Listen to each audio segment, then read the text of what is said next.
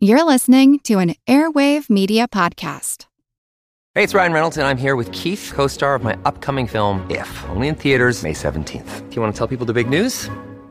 All right, I'll do it. Sign up now and you'll get unlimited for $15 a month and 6 months of Paramount Plus Essential Plan on us. MintMobile.com/switch. Upfront payment of $45 equivalent to $15 per month. Unlimited over 40 gigabytes per month. Face lower speeds. Videos at 480p. Active Mint customers by 531.24 get 6 months of Paramount Plus Essential Plan. Auto renews after 6 months. Offer ends May 31st, 2024. Separate Paramount Plus registration required. Terms and conditions apply if rated PG.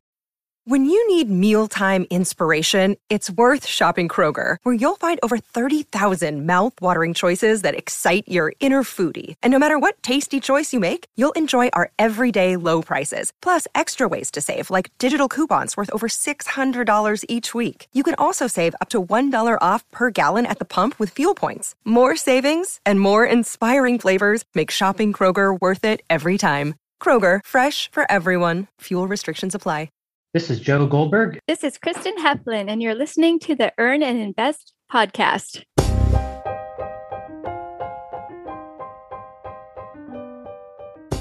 So, you used to be a doctor. When she said it, I almost caught my breath because she used the word used to. And see, I had come to this camp to build up my courage. And the reason why is I had been practicing as a physician for almost 20 years and I was burned out and I no longer identified with my career. I no longer identified with that lifestyle. I had delved into the financial independence world and realized that I had enough money and that I didn't need to be a doctor anymore if I didn't want to. But the realization was different from the act of leaving my career. Just having the realization didn't give me the strength nor the courage to move forward. So when I came to this camp, my hope above hope was that I could find some like-minded people to talk about what to do with my life, how to step away from this identity, and what I should do with the rest of my time. A few days later, I left a new person. You see, I used to be a physician, but now I was a communicator. Now I was someone who was a blogger, maybe one day a podcaster, a guy who liked to do public speaking. I was so many more things than the career that I had used to build my wealth. But I never would have had the courage to face that unless I went to that camp. So my question is, how about you? What dreams are you holding back? And if you could go to a camp and learn to have the courage to achieve them, would you? And speaking of dreams, in 2020, I think many of us did a lot of self-reflection. One topic that has really served us post-2020 is giving back. How can we make a difference in someone else's life? And is it possible to do good for others while actually making money? I'm really glad to share with you that our new partner, Equity and Help, literally, helps you do exactly that. Equity and Help grows your capital while helping others and shows how a simple act of investing can make a huge difference to American families. Over 50% of Americans spend more than half their earnings on rent payments, so what Equity and Help has done is build an investment model to shrink this number. The mission of Equity and Help is to give families the realization of the American dream to own a home of their own when they might otherwise have not been able to. To learn more, visit equityandhelp.com/podcast. Again, that's equityandhelp.com/podcast. Joe Goldberg and Kristin Hoeflin are avowed mustachians and the creators and producers of Camp Mustache, a yearly retreat for fans of the Mr. Money Mustache blog and folks interested in early retirement and financial independence. Joe and Kristin, welcome to the show. Nice to be here. Hi, good to be here. I am so happy to be here. I am going to throw a really hard question at you, Joe, to start. What the heck is a mustachian, first and foremost? Oh, yeah, that's a good one. And I don't know if I'm qualified to answer that, but I'll give you my take. Mustachianism is sort of a subgenre of the FIRE movement, perhaps even one of the original types of FIRE people that really believe in low spending consciously, the environmental movement. So it's big on bike riding and limiting consumption and being very deliberate about spending and investing so that one can cut their period of their life where they need to make an earning down to as little as 5 to 10 years, maybe 15 for others, depending on your path or your journey. But it's about really inspecting your behavior and your lifestyle choices very deliberately and getting them in line with your values and saving a lot of money in the process. So when we're talking about FIRE, we're talking about the Financial Independence Retire Early movement. And I would look at Camp Mustache as almost a festival that celebrates that. But like you said, also some bit of minimalism, some environmentalism. I want to get to the nuts and bolts about what Camp Mustache is about, as well as the theory behind it. But before I do, Kristin, my intro story talks about how a camp changed my life. You've been helping run Camp Mustache for a number of years. Tell me a story or two about how people's lives are changed by showing up at this event. People come to the camp with sort of like a half idea of what they want to do. And then when they're talking to other people and getting a collection of stories from people that they're meeting, it helps kind of put the ideas it forms their own idea. So like somebody didn't really understand the idea of semi-fire, and he was ready to semi-fire by the time he left camp. And so I think that just having everybody together that's comfortable speaking about money matters, it really is a way to open up your mind. Yeah, you talk about this idea of semi-fire. For a lot of people interested in financial independence, they don't even know that there's such thing as semi-fire. What I found that when I went to a camp, I had one idea and my trajectory was changed. It sounds like, Kristin, people come and make life changes after they leave this camp. Yes, that's right. There was one attendee that was working in New York, and he had a really high-tech job, and then he left to go pursue his passion for creating a musical. Yeah, that's a big change. And that's similar to my change of leaving medicine, or mostly leaving medicine, to pursue more of life of communication and podcasting and blogging. One thing we do is we have a session called Can I Retire Now? And people will present their financial picture, and the rest of the audience, anybody can chime in and say, hey, I think you're ready to retire. Or, if you make the following few changes, you could semi-retire or barista fire, which means like take a low-paying job, and get off the 9-to-5 treadmill. And the beauty of Camp Mustache is that those are things you can't really Google. You're not going to be able to find that online. There's a wealth of information on how to invest and how to cut down on your expenses that's very generic and broadly applicable, and is a great way to start off and learn and grow and progress on your financial independence journey. But if you want something really personal where people are helping you be you, it's really hard to get that online, even from online forums. And that was one of the reasons we started Camp Mustache, was to really make it personal. There's like different types of learners out there. And so, for example, I can read blogs and learn that way. But in order to really personalize my learning, it helps to run ideas by other people in person. Joe, talk about that idea a little more and the genesis of Camp Mustache. I feel like the camp was really built on an online platform, right? People who are following Mr. Money Mustache's blog. What gave you the idea to actually start these in-person meetings? Yeah, this started maybe about 8 years ago. Mr. Money Mustache went to a Chautauqua in Central America, which is essentially like a Camp Mustache, where people get together and they discuss their finances and they learn from each other and get re-energized to continue on their journey of financial independence. And he got back and he wrote a really, really eloquent blog post about how moving it was and how energizing it was, and how he wanted to replicate this in the United States in a sort of local fashion throughout the country and make it more accessible to people who couldn't afford travel down to Central America with the airfare and the whatever the lodging was. And so I read this blog post And my first thought was, this is so great. I can't wait for Mr. Money Mustache to kick off the Pacific Northwest version of his idea. And my second thought was, why do I need to wait for Mr. Money Mustache to do this? Like, I don't need anyone's permission to start something like this. And who knows how long it would take him to do it if he gets it off the ground, and who knows when he's going to come to the Pacific Northwest. So I'm going to do this. So I went to the Mr. Money Mustache forums and I just announced, like, hey, did you see that last blog post?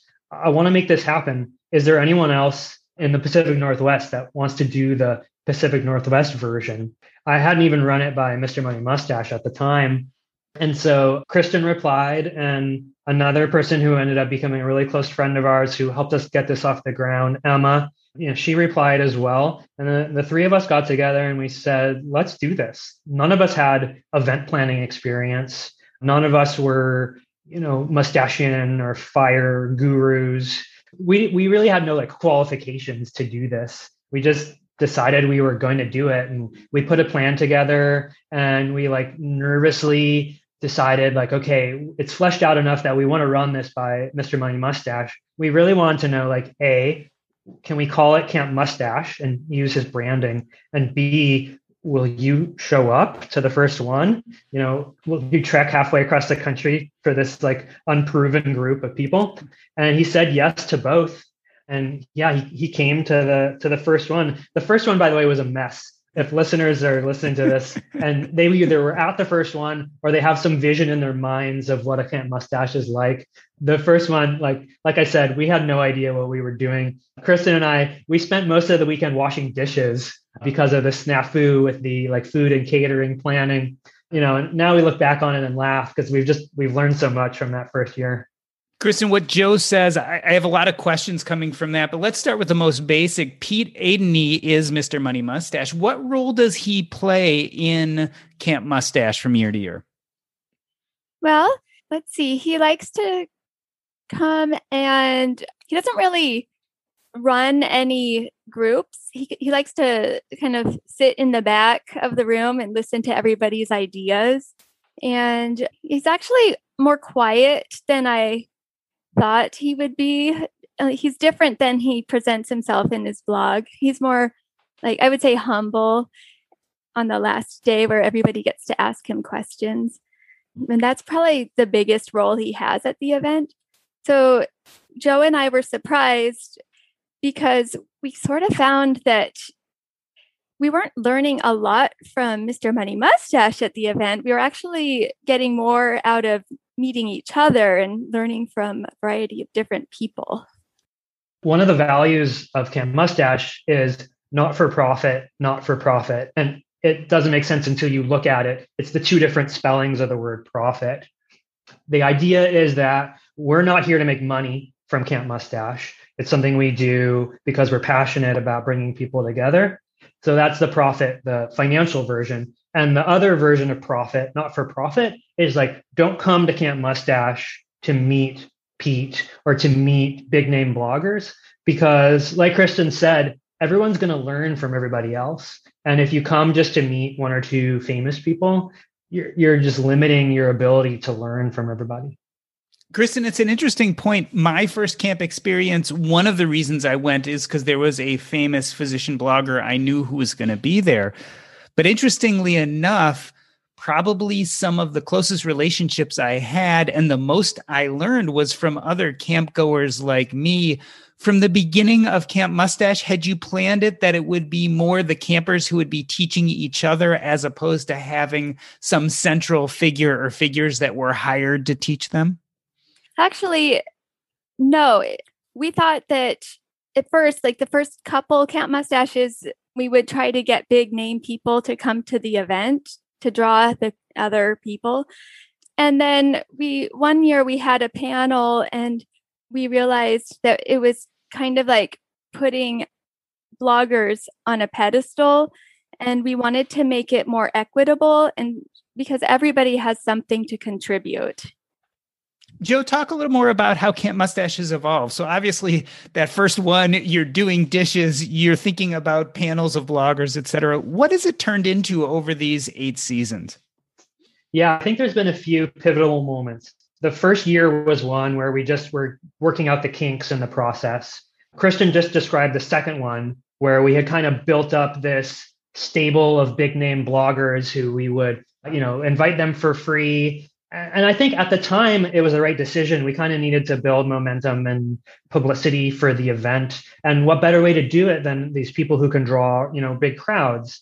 And eventually, like Kristin said, we kind of noticed that it wasn't necessary anymore. The camp was sort of standing on its own two legs, and it could draw a crowd and sell out without these big name draws. And more importantly, it actually was limiting us in our ability to really take advantage of the format, the in-person, where everybody was learning from everybody else. The most recent pivot / revelation was a couple years ago, pre-pandemic. It was an in-person camp. Vicki Robin came to speak, and she gave an amazing speech about what to do with your life post fire. When you don't have to work for a living, what is your passion? What's your calling? What's your new work when you don't need to work to make money? And I remember I went back up to my bunk and I cried in bed because I kind of realized that Camp Mustache could have so much more potential than it was having, because really what we were doing at the time was we were doing travel hacking, and we were doing real estate investments. And, like I said earlier in the show, a lot of that stuff is stuff you can find online. And while it does benefit from the personal touch and being able to do a live Q&A with people who are really deep into those topics, one thing that camp wasn't doing was helping people answer the question, what am I doing with my life? Like you just did during the intro. You came away from camp totally transformed. And I was crying because that was the experience I wanted to provide people. And I was just so emotional about the opportunity that the platform of Camp Mustache was presenting us. And so when we debriefed at the end of that year, I remember talking about like some pretty big changes we wanted to make and how we didn't want to reinvent it from scratch, and how we were going to kind of like incrementally change these year by year. And, the pandemic hit in the middle of that multi-year plan. But really what we were able to do was provide more space for people who were either about to become financially independent or who already were financially independent. And they were either considering going back to work because they were bored, or, they had crossed all the stuff off their bucket list, learned a language, traveled to X, Y, and Z countries, and they're kind of left back to where they were when they started. What am I doing with my life now? And what it turns out is if you get a bunch of those people in a room together over a weekend, and they're kind of all, I don't want to say commiserating, but they just have this shared experience that is so rare in society because it's such a privileged problem. Hey, I don't have to work. What should I do? You don't bump into people like that on the street very often. People have so much passion and so much energy to find problems in the world and go about trying to solve them in their own little ways, and take the skills that they learned during their careers, like you as a communicator.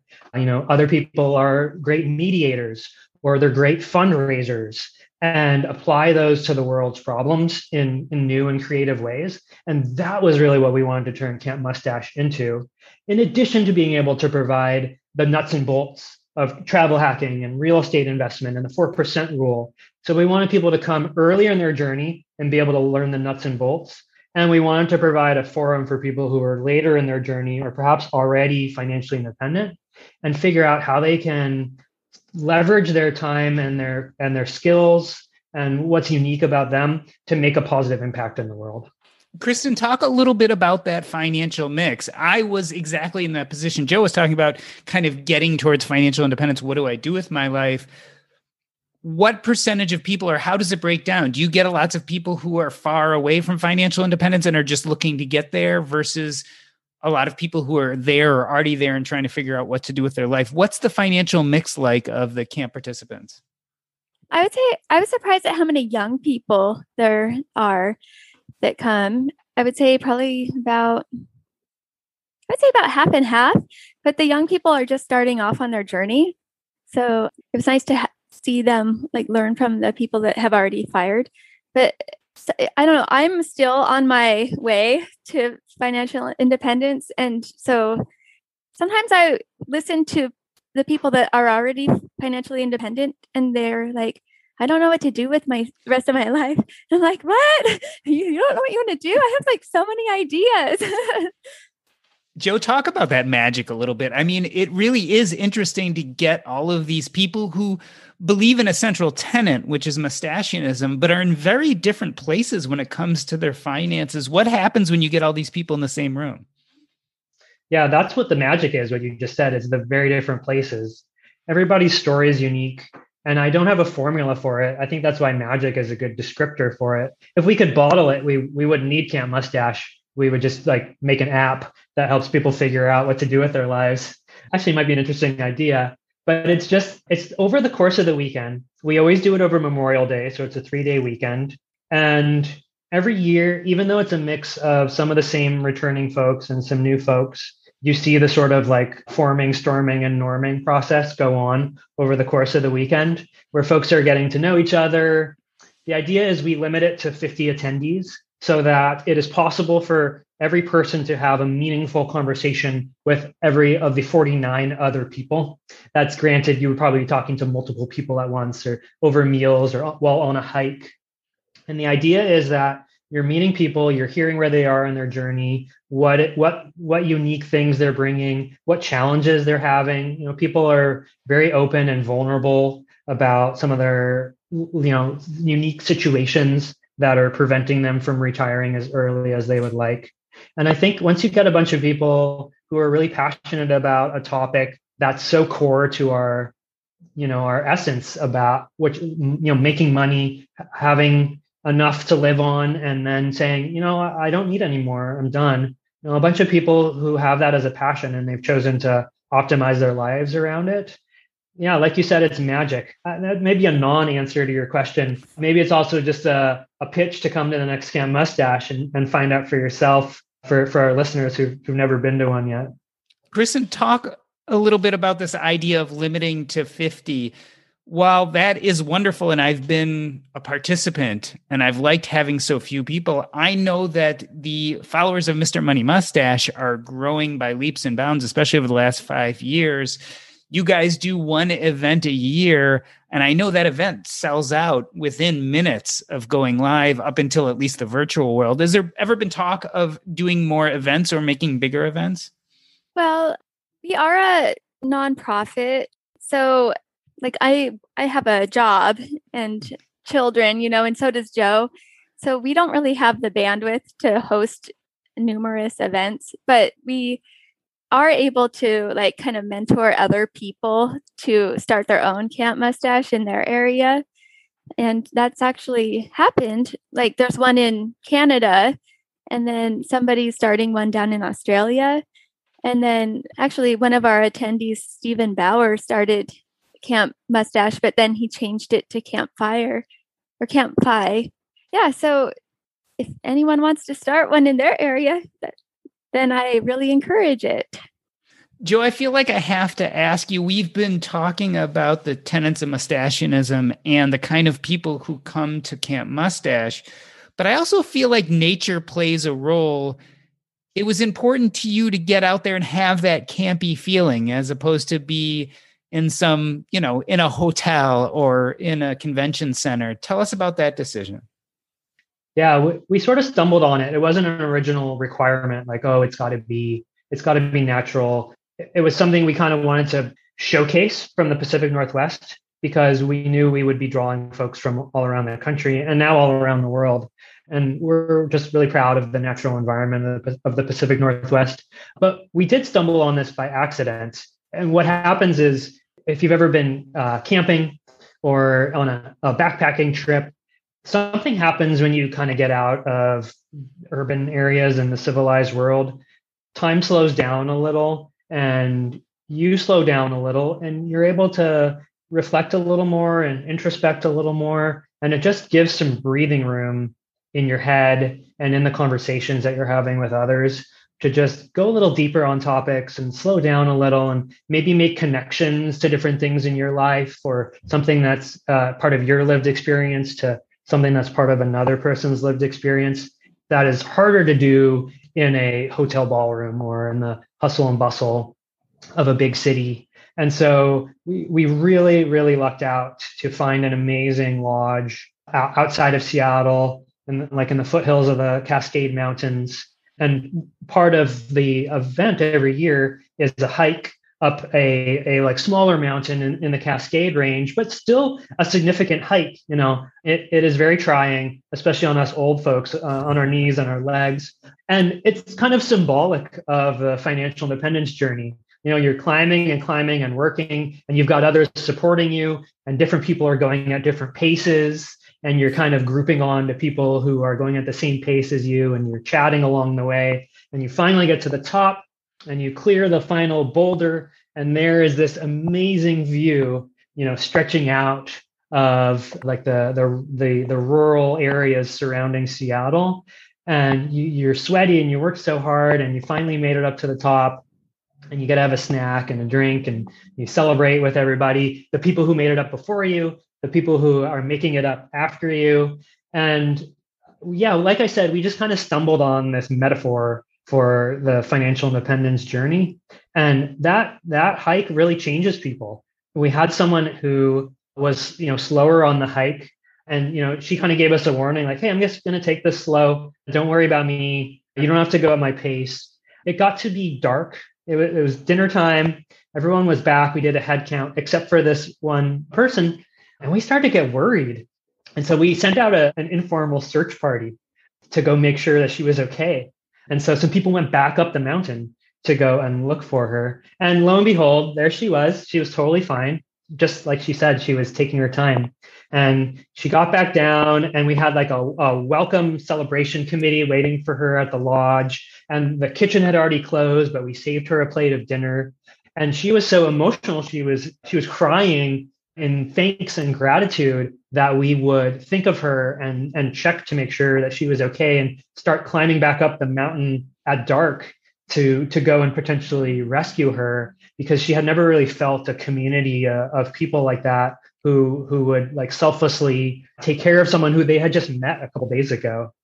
Yeah, it's a really amazing metaphor, because if you think about it, a lot of us out in the wild who are interested in financial independence very much feel like we're doing it alone. A lot of us have our online communities, but not necessarily in-person communities. So as you're describing this climb and people maybe going at a different pace, but all going together for the same goal and being in it together, I think it's a very apt metaphor. And that certainly has been my camp experience of that first moment of feeling together with other people in the same position as me. I just wanted to add that you get out of the camp experience more. You get more out of it when you form those connections with people, get people's email address, friend them on Facebook. Even with this virtual event that we're having to have this year, when you're in the breakout rooms, make sure that you get people's contact information, because I'm kind of a shy, quiet person. And it took me a couple years to really feel comfortable to like contact people after the event. But then once I started to, like, I have like a book club with a friend I met there once a week. I'm planning a trip to Italy with a group of people. Like, you just really start to make connections that way. Actually, I met Alma, who's helping us organize the event at a different camp I went to. So don't be shy. Get that contact information.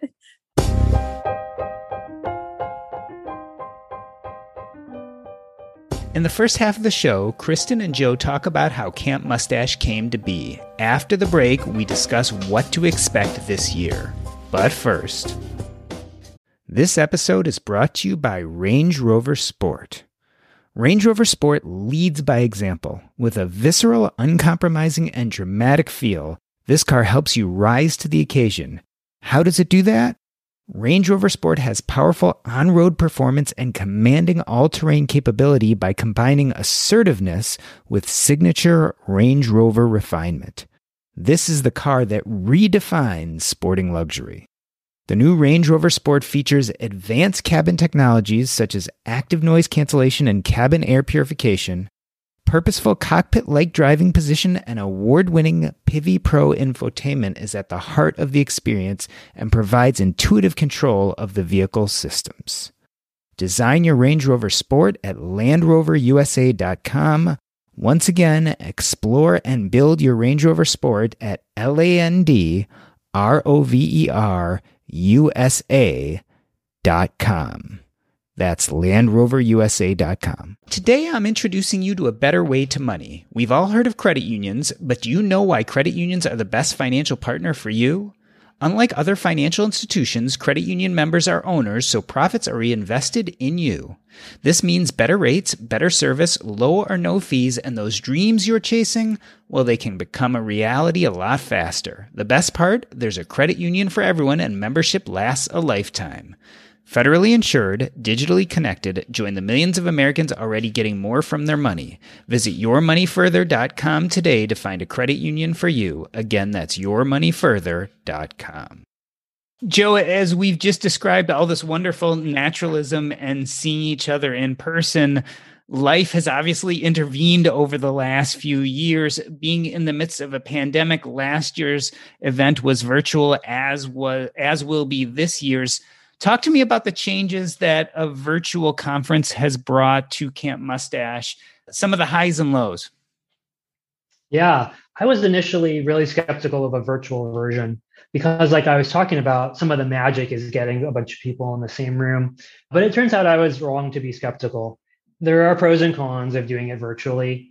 The biggest advantage is the accessibility. We've talked about our ticket limit of 50 people. Well, that went out the window for the first virtual event last year. People were coming and going, but I think we maxed out at around 500. And so that's 10x. That would be like running 10 Camp Mustaches, which we would just physically be unable to do. Also, if you don't have the means or the ability to get to the Pacific Northwest, you just open up your computer and you can come to a Camp Mustache. So I'm really happy the way that we've been able to broaden the audience and make this more accessible to a larger group. But not just the mass appeal. I feel like the breakout sessions we had where we just grouped people into random breakout rooms over Zoom. And, like Kristin said, it's the opportunity to sort of make this mass audience a little more personal and get to know a few other people better and exchange contact information. And, hopefully there's a spark and you make a new friend or, a compatriot on your financial independence journey. So we were able to capture a little bit of what makes the in-person Camp Mustache so great and broaden it to a mass appeal. And also, like, I could see it being something we could do more often. It has a smaller footprint, both environmentally, financially, and in terms of planning, so that we wouldn't necessarily need to limit it to once a year. We've just done it once a year virtually because, like Kristin said, this is it's something we do in our spare time with our other obligations. But just like the in-person one, how we've helped others start new in-person Camp Mustaches, I could see a future where other people are helping to bring more frequent virtual Camp Mustaches into fruition. And we'd be happy to support that as well. In addition, we've had some ideas about like a year-long virtual community where there's still a big yearly event, whether it's virtual and or in person, that is sort of a culminating yearly event. But throughout the year, there are smaller events, whether they be centered around, book clubs or hikes or any other different types of passion that could be self-organized or community-led, community-organized. And that would provide this continuity throughout the year between the big events. Yeah, Kristin, it's really been some proof of concept to see that we can survive in a virtual world, and that even though we are not together face-to-face the way we've preferred to be in the past, we can still glean something from this type of get-together. It's an intriguing idea, this ability to maybe be part of a year-long Camp Mustache, which culminates in a big meeting of everyone together. I wonder how that would change the feeling of the in-person meeting, maybe knowing some of the participants before you got there. When Alma joined our planning group, she brought up the idea of having a meetup page. And so we're going to be launching that in the next couple of weeks. It's going to have a different name. We're still playing around with the name, so we'll let you guys know at the event. But there's just something different about connecting with someone in person instead of virtual. Like, you can be a little more spontaneous. Like, hey, let's go in make a funny like prank on somebody or whatever at a camp that you can't really do over Zoom. We're not as good at Zoom pranks, I think. Joe, so you've kind of had this view of the community over the last 8 years, watching event after event. Has mustachianism changed? Has it evolved? Is it different today than it was 8 years ago?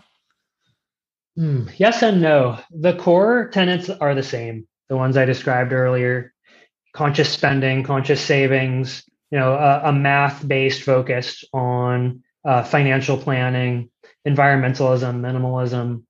Most of that is mostly unchanged. And in fact, if you go back and read the Mr. Money Mustache blog, you'll see that most of what he's doing is expounding on the same facts or the same points. And I'm not saying that to diss his content. It's still all great content. And usually he has some new take on things or some revelation to add. But the core values haven't changed. I think what's changed is the reach and the tools. Technology has improved. The community has grown. The community has diversified. And I think that's a really important point. When I got into mustachianism, most other mustachians looked like me. I'm a white male who works in the tech sector. And it was kind of very, very much people like me. So in a sense, that made it easy for me to get into because I could relate to these folks. But it also was sort of a privileged club of people who were high earners who, had already had a fairly easy life relative to the history of humankind. And I think what's happened is as the community has grown, not only has the diversity grown just in terms of the numbers of people, but the voices and the platforms given to folks who don't look like me or didn't have a lived experience that I had, have had more uphill battles or hurdles to jump over, yet have still managed to maintain a high savings rate or, find time to coach or mentor others. And how much more amazing is that? Someone who's playing life on hard difficulty mode and is able to maintain a high savings rate, relative to someone like me who has had a relatively smooth life. And I think that benefits the entire community because we get to hear more voices. We get to hear more ways that people can do the financial independence journey. And the more different sources we have to draw from, especially people who don't have the same lived experience as us, the more rich the journey is going to be, because we're going to know that more different people can, attain this milestone of financial independence. And there's a lot of different ways to do it. And it's going to look different for everybody. So I think that's been the biggest change, the biggest positive change of mustachianism and FIRE in general over the past 5 years or so. Kristin, I was about to say, I've noticed a difference outside of mustachianism. The financial independence retire early movement is starting to move away from retire early. In fact, a lot of people really don't use the RE portion anymore. There's a lot of talk about financial independence, but not necessarily leaving a job. Is that the same for the mustachian community? Do you think there's still a press to leave your job at an early age, or is that becoming less important? I don't know. I think there's so many different types of financial independence groups that you could identify with because it's really grown since Mr. Money Mustache. So I don't know. I just feel like it's all kind of a big collection. Joe, any thoughts? Is retire early still kind of big on the list of to-dos of the mustachian groups you're interacting with? Yeah, like Kristin said, I don't think I can point to any trends, and I won't claim to speak for mustachianism as a whole. I will reiterate what I said earlier, though. I think the lack of retire early in FIRE in practice goes back to this idea of what am I going to do with my life? I meet so many people who are financially independent, yet they either haven't retired or they retired and got bored and went back to work, or they're not as happy as they thought they were going to be post FI. It looked like this amazing milestone that was going to change everything about their lives. And one of the things I've learned from listening to so many of these people is that it sounds so cliche because it's true. It's about the journey and not the destination. Nothing really changes about you as a person when you reach financial independence, except that you don't have to work for a living. And that is a big change. I don't want to like understate what a big change that is in someone's life, but it's not like a switch flips that automatically makes you happy. Happiness is sort of like a condition that occurs when some magical recipe of things are falling in place in your life. And that just doesn't happen on the day you quit your job. It needs to be something you have like optimized your life for ahead of time. Otherwise, you're going to find yourself disappointed when you retire early. And so my hunch, I don't have anything to back this up. My hunch is that the trend of people shying away from retire early it's almost, I want to say it's like fear-based or anxiety-based of just like, now we have a decade of FIRE, data points, and we see all these people who have done both the FI and the RE, and the RE part was unfulfilling for some reason. And it's going to be different to everybody, but it sort of has this commonality of just these expectations that I'm just going to automatically be happy. And you have to work for it to be happy. And so I think people look at that and they say, well, you know what? I'm happy enough at my job. I can quit in the future if I want to. This gives me the opportunity to take a lower paying job or, a job at a nonprofit or work part-time. And so, I've earned all this flexibility, but for me to completely step away from this job, this thing that is such a big part of my identity, that's kind of scary. I don't blame people for being shy to do that, because it just leaves this big void, and you have to face who you are. And yeah, if that's not appealing to you, it's going to make you really unhappy. And that's kind of what I see. And that's one of the things that Camp Mustache is there for. It's people like that. They come and they want to talk about this. And it's a real problem. It's a privileged problem to have, but it still is a real problem if you're unhappy with your life, to be able to talk to other people who are in the same boat as you. Yeah, what I love about events like Camp Mustache is these really are big tent events, which means that you get a mix of people who have lots of different opinions about how to live a quote unquote good life. And they're very accepting and empathic about your choices. And I've always found that to be incredibly comforting. Kristin, I would be remiss in ending this podcast without actually talking about structurally what Camp Mustache is going to be this year. Can you tell us a little bit about the schedule? What events, what get-togethers are going to be happening virtually? Who's going to be there? Tell us a little bit about what's scheduled for the event. Okay, so it's going to be 2 half days. So on Saturday, it's going to be kind of in the late afternoon. And we have JL Collins. He's going to talk about real estate not real estate investing. Sorry. He's going to be talking about investing. And then we're going to have a breakout session. And then that means like you'll be put in a little room with about 6 to 10 people, and you can meet each other and hear about everybody's journey. And then the next day, we're going to have a real estate panel with a bunch of inspiring women. And you're going to be... I'm going to be moderating that panel. That is correct. Yeah. And then I'm really excited about another panel we're having. It's people that have retired. And there's 4 interesting people that have all had different life experiences happen. And we're going to learn more about what it's like to be on the other side. And then a couple breakout sessions that day. And then we're doing something new. So we're going to have a half-hour event at the end of the day where we're going to have kids join, and we're going to talk a little bit about money with kids, and I'll be doing that with them. I'm a speech therapist and I work with children, so I'll make it fun. We're going to play a game while we talk about money. The goal of that is to help kids become more comfortable talking about money with their friends and family.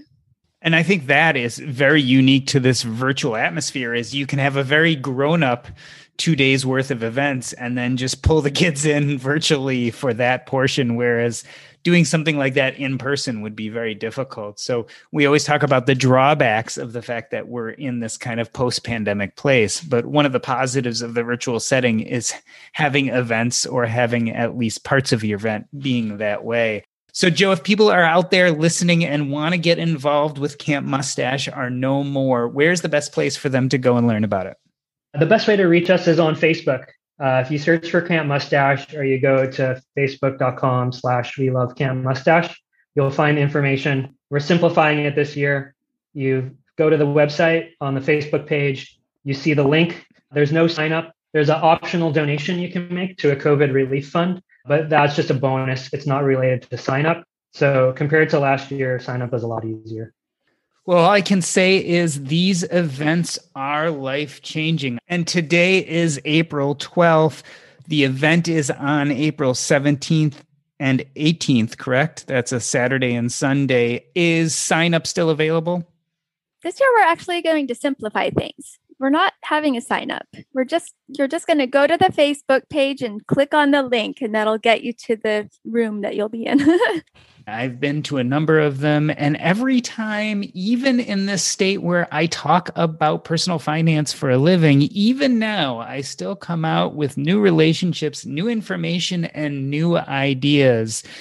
This virtual world has opened up at least this year's event to many, many more people. So I really encourage you to sign up to meet a lot of fun people and talk about important things. This has been the Earn and Invest podcast. On behalf of myself, Doc G, I'd like to thank Joe Goldberg and Kristin Hoeflin. That's a wrap.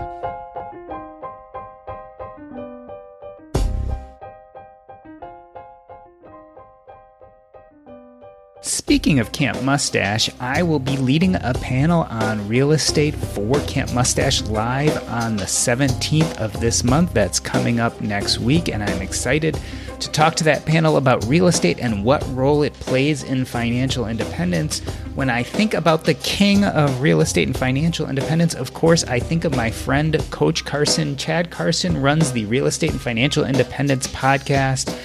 And on his show, he talks about not only the tips and tricks to use real estate towards your financial independence goals, but he also basically has guests on the show. They provide real-life examples and case studies in how you can become financially independent through real estate. It's a great show, and you should check it out at CoachCarson.com. Again, that's CoachCarson.com. Check out the Real Estate and Financial Independence podcast. You won't be sorry. Welcome, everybody, back to the community segment of the Earn and Invest podcast. If you haven't checked us out on Facebook, you should. Facebook.com/group/Earn and Invest. That is where we talk about everything that you hear, not only on the podcast, but the conversation continues with you, the community.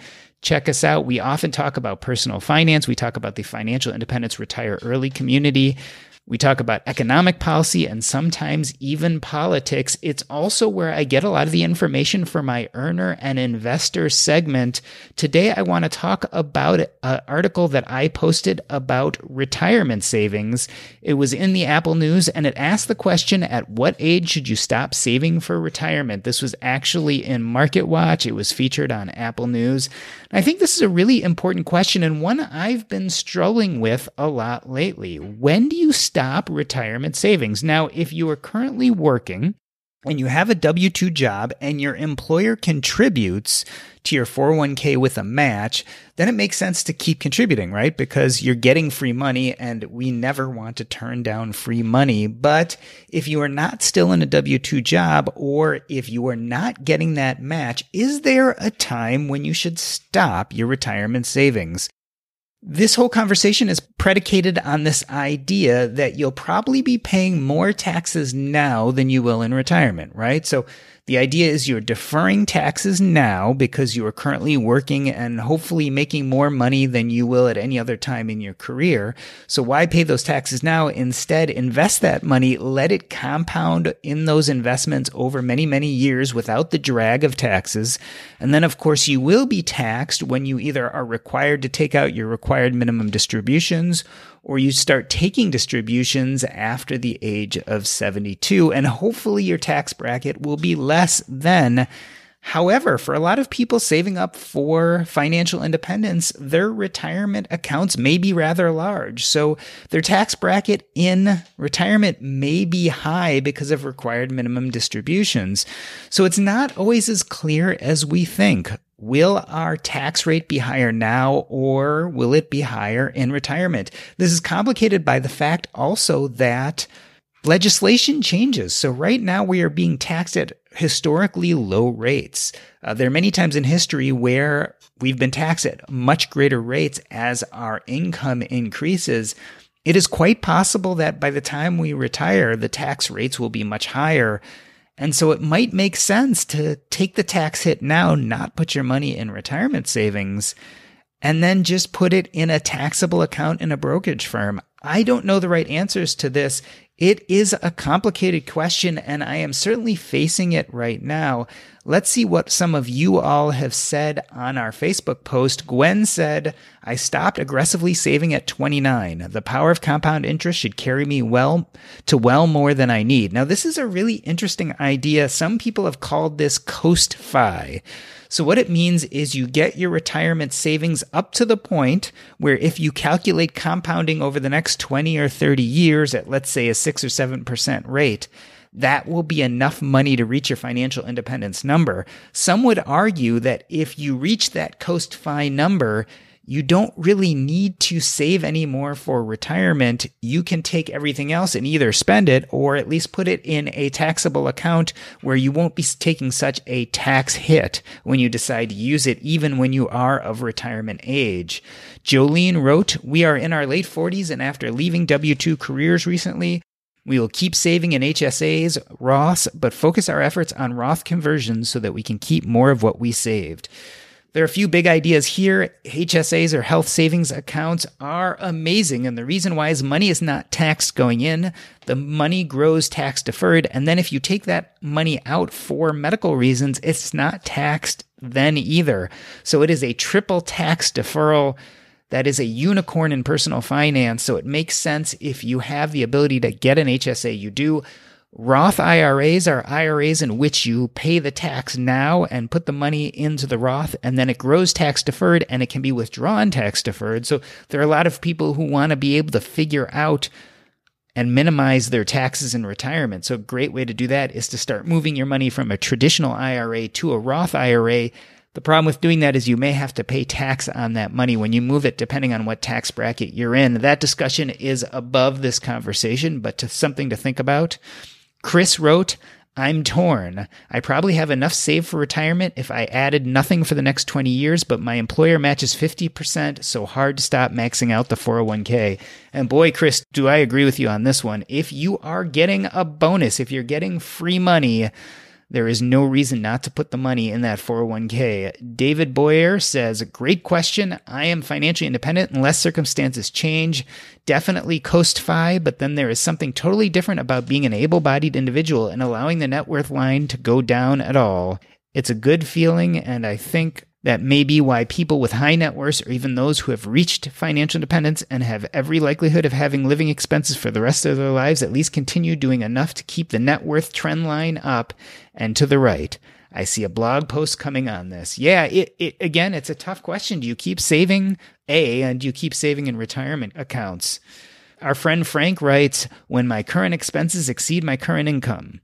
But the headline implies a false premise, which is that your work life has an on-off switch that can never be turned on again after you turn it off. These are great points, and I take them with me as I make this own decision for myself. Do I continue in the retirement savings, or is it time to put my money in a taxable account, and therefore when I get to retirement age, I know exactly what my tax burden will be because it will only be on capital gains? The truth of the matter is, there probably is no right answer. The answer is yes, you should continue saving, whether that is in retirement accounts or non-retirement accounts. Saving either way puts you ahead of the game. When we get to these very specific conversations about whether retirement savings or no retirement savings, whether we'll be taxed more now or later, this is really high-level advanced personal finance, and the truth of the matter is you probably will be just fine regardless of which one you do. It is a luxury to decide where you want to put all these savings. The fact that you have these savings in the first place and that you are going to actively invest them, whether in retirement accounts or not, is actually the main point. Sometimes good has to be better than best. And in this case, saving it all is good. I hope we in this community can keep remembering that, as I do. Sometimes good is good enough. Keep saving. If you get matched in your retirement account, great. If you don't, then it's up to you, but you're not going to lose either way.